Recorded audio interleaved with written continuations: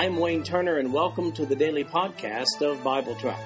I've developed Bible Track to be both a commentary and a daily Bible reading schedule.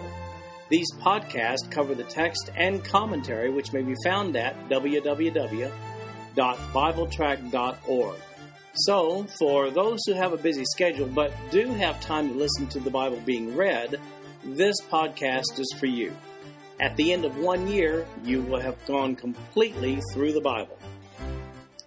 Well, here we are, beginning a brand new year, reading our Bibles through. For the first 6 months of this year, we'll be looking at the Gospels. Now, the way we look at them is in chronological order. In other words, the events happen in a specific order. Sometimes just one Gospel writer reports on those events. But sometimes 2, 3, or even 4 Gospel writers report on the very same events. So for that reason, we look at all the accounts by the Gospel writers on the same given day that we read that passage from any of the Gospel writers. So we go chronologically through the Gospel accounts. Today we'll be looking at the beginning of the earthly ministry of Jesus Christ. We see the genealogy of Jesus in Matthew chapter 1, verses 1 through 17. Mark doesn't deal with that genealogy, but Luke does in Luke chapter 3, verses 23 through 38. So we'll skip all the way down and look at Matthew's genealogy and then Luke's genealogy in 23 through 38 of chapter 3. And then John simply begins to talk about who Jesus is with regard to God in John chapter 1, verses 1 through 14, and we'll look at those verses. Let's take some time here to talk a little bit about the Gospels and their relationship to one another. Why do we have 4 records of Jesus' life? Isn't that kind of redundant, you might ask? When you've looked closely at the records of Jesus through the accounts of Matthew, Mark, Luke, and John, you realize that each of them, while recalling for us many of the same incidents in the life of Jesus, approach these happenings from a different perspective, many times recalling varied information about the very same incident. Here's an example. Let's say my wife and I each view the same automobile accident, maybe just a fender bender, but she's on one side of the street and I'm on the other. First of all, we each may see details about the accident from where we're standing that the other may not see. But that's not all.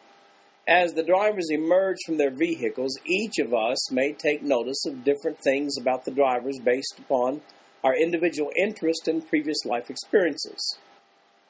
My wife may notice the clothes the drivers are wearing, well, and that's likely, but I might focus more on what I think went wrong to cause the accident. She might pay more attention to what the drivers say to each other afterwards, while I might be observing the congestion being caused by their automobiles blocking the roadway. Later on that day, when we begin telling the story, our accounts of that story obviously describe the same incident, but her color information may be quite different from my own. Well, from 2 different perspectives. That's why we have 4 accounts of Jesus' life, 4 different perspectives. Moreover, the words actually spoken by Jesus and others may often vary between the gospel accounts. That's why it's necessary to compare all accounts when studying the ministry of Jesus as conveyed in the parallels of the Gospels. So now let's talk about each of the individual Gospels. The Gospel of Matthew. Nowhere in the Gospel of Matthew is it explicitly stated that Matthew wrote this Gospel account. But from the first century on, it was universally agreed that he was and is the undisputed author. Matthew was one of the 12 apostles of Jesus Christ. His background was tax collecting prior to following Jesus as a disciple. Also known as Levi, we see his story in Matthew chapter 9, verses 9 through 13, Mark chapter 2, verses 14 through 17, and Luke chapter 5, verses 27 through 32. Yes, Matthew had been a government worker, and not a very liked one at that. His previous life had been all about money. It appears that this gospel was written for the Jewish Christians of Palestine. Matthew sets out to prove that Jesus was and is the promised Messiah, and that in him the prophecies of the Old Testament were fulfilled. This gospel is full of allusions to those passages of the Old Testament in which Christ is prophesied. Then we have the Gospel of Mark. Mark is also known as John and also known as John Mark. Acts 12:25, we see that he was not one of the disciples of Jesus as far as we know. His first appearance in Acts chapter 12, verse 12, is where he is mentioned along with his mother, Mary. It appears that their home was a gathering place for the disciples of Jesus. Mark was a cousin to Barnabas, we see that in Colossians 4:10, and seemed to have had a special relationship with the Apostle Peter. It would appear from 1 Peter 5:13 that Mark was converted through the ministry of Peter. It is generally believed that Mark wrote his gospel from Rome some years later after and derived his information from the first-hand accounts of Jesus' life through the eyes of Peter and other followers who gathered at Mark's home during the years after Jesus' ministry. Mark was educated. His gospel seems to have an emphasis which would have been of interest to a Roman audience. Mark does not include the genealogy of Jesus. He's careful to translate Aramaic words which a non-Jewish audience might not understand otherwise. Mark only quotes from the Old Testament twice in his entire account. Then we have the Gospel of Luke. Based upon Luke's inclusion with Gentiles rather than Jews in Colossians chapter 4, verse 10, it is generally believed that Luke was a Gentile who came to know Christ. He was probably a physician. Luke was Paul's constant companion during his journey to Jerusalem in Acts chapter 20, verse 6. We see that. Luke does not claim to have been an eyewitness of our Lord's ministry, but he does claim to have gone to the best sources of information within his reach and to have written an orderly narrative of the facts. We see that in Luke chapter 1, verses 1 through 4. Notice the following observations that Easton's Bible Dictionary makes. Out of a total of 1,151 verses, Luke has 389 in common with Matthew and Mark. He has 176 in common with Matthew alone, 41 in common with Mark alone, leaving 544 references peculiar to himself. In many instances, all three use identical language. It is obvious to those who read Luke's account from the Greek text that his style is more refined and classical than the other accounts. After all, he was a doctor, we assume. It is commonly believed that Luke consulted with Paul in compiling his gospel. Luke traveled with Paul and is also the author of the book of Acts. Then we have the Gospel of John. There's no question but that the Apostle John wrote this gospel. Equally clear is his intention for writing it all down in John chapter 20, verse 31, where he says, "But these are written that you might believe that Jesus is the Christ, the Son of God, and that believing you might have life through his name." John doesn't do the genealogy that Matthew and Luke do, but starts right in with the deity of Jesus Christ in his very first chapter. Likewise, his gospel does not track very closely with the events covered in Matthew, Mark, and Luke. It seems to fill in the gaps with much information not found in those other three accounts.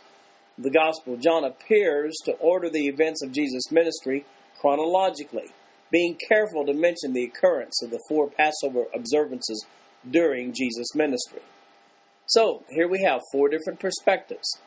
In 4 Gospels, we have 4 different perspectives of Jesus' life.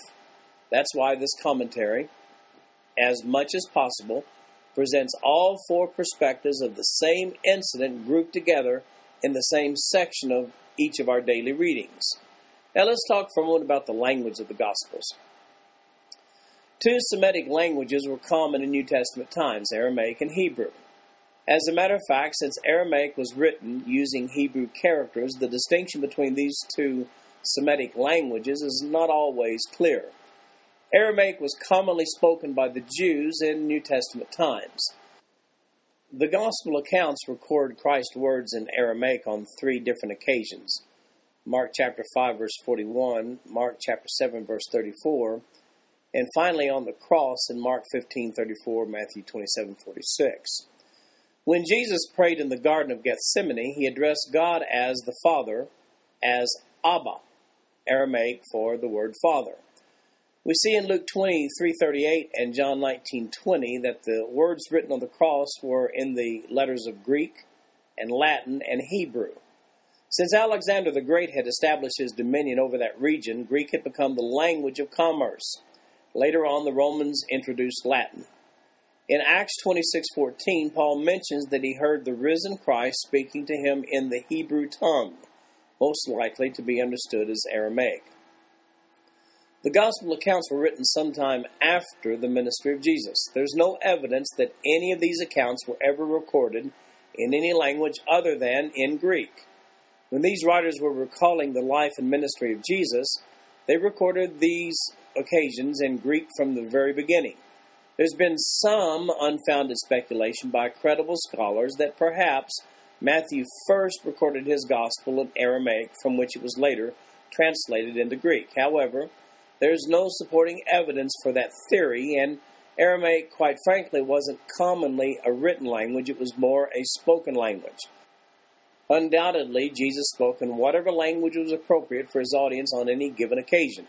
Aramaic, Hebrew to Jews, and Greek to Gentiles. The balance of the New Testament was, without question, recorded originally in Greek.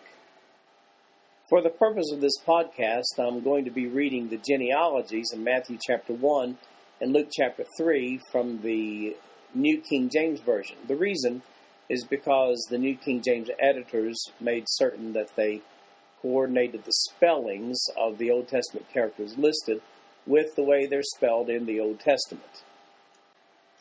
Matthew chapter 1, verse 1. The book of genealogy of Jesus Christ, the son of David, the son of Abraham.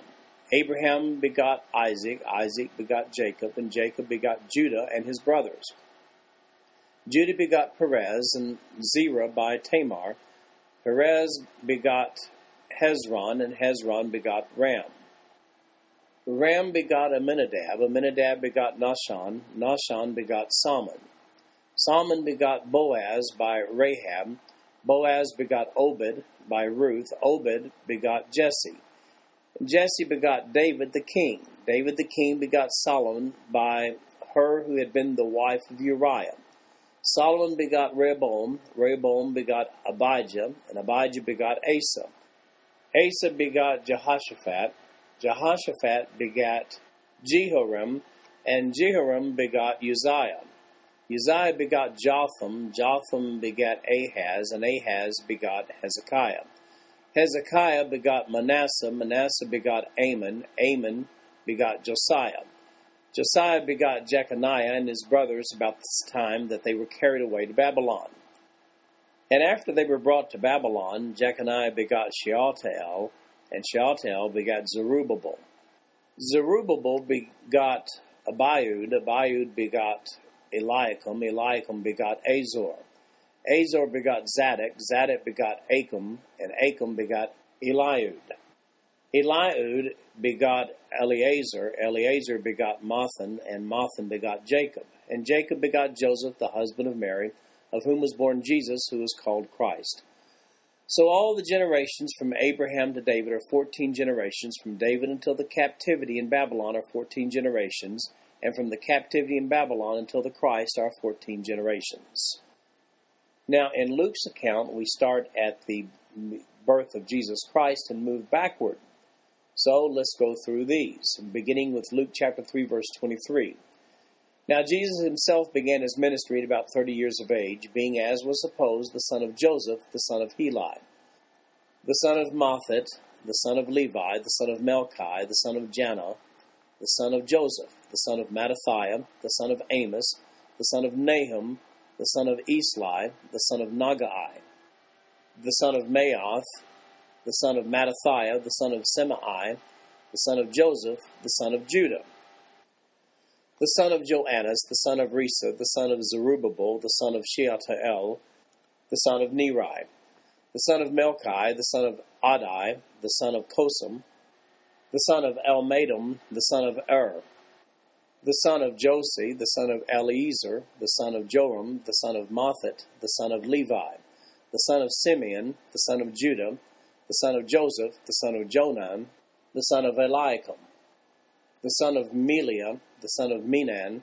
the son of Mattatha, the son of Nathan, the son of David, the son of Jesse, the son of Obed, the son of Boaz, the son of Salmon, the son of Nahshon, the son of Amminadab, the son of Ram, the son of Hezron, the son of Perez, the son of Judah, the son of Jacob, the son of Isaac, the son of Abraham, the son of Terah, the son of Nahor, the son of Serug, the son of Reu, the son of Peleg, the son of Eber, the son of Shelah, the son of Canaan, the son of Arphaxad, the son of Shem, the son of Noah, the son of Lamech, the son of Methuselah, the son of Enoch, the son of Jared, the son of Mahalalel, the son of Canaan, the son of Enos, the son of Seth, the son of Adam, the son of God.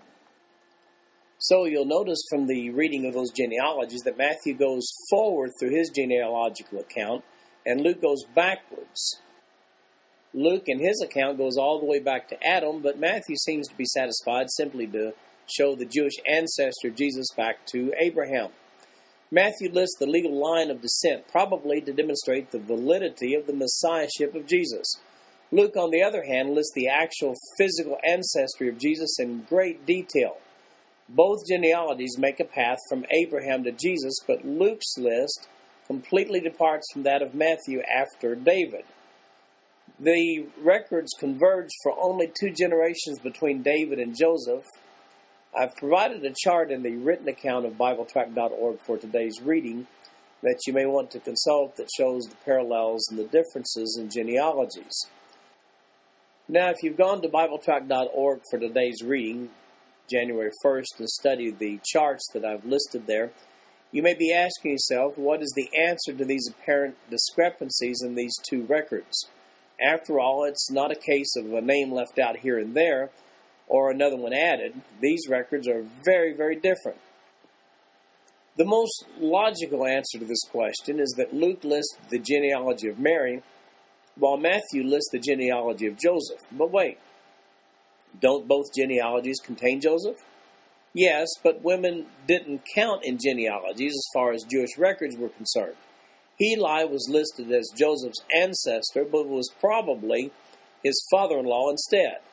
That precedent is seen actually in 1 Samuel chapter 24, verse 16, where there Saul refers to David as my son David. You will also notice in the King James Version that in each instance in Luke's genealogy, the words the son of are italicized. That's because those words were added to clarify the Greek phrasing. Literally, the Greek phrasing between the generations, instead of the son of, is literally of the.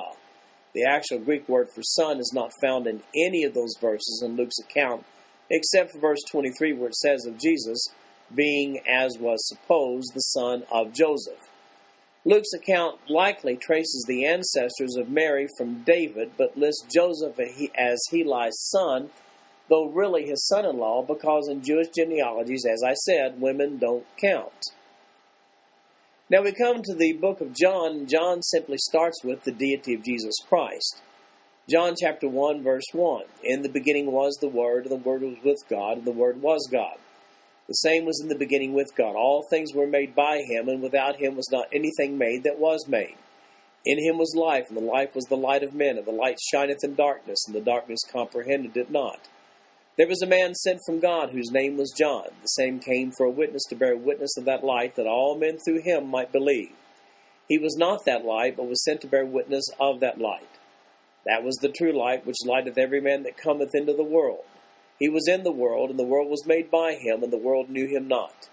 He came into his own, and his own received him not. But as many as received him, to them gave he power to become the sons of God, even to them that believe on his name, which were born not of blood, nor of the will of the flesh, nor of the will of man, but of God. And the Word was made flesh, and dwelt among us, and we beheld his glory, the glory as of the only begotten of the Father, full of grace and truth. Well, in John's account, there's no physical ancestry for Jesus. He heads straight for the heart of the matter. 2 verses in this passage sum it up. That's verse 1, which says, in the beginning was the Word, and the Word was with God, and the Word was God. And then verse 14, and the Word was made flesh and dwelt among us, and we beheld his glory, the glory as of the only begotten of the Father, full of grace and truth.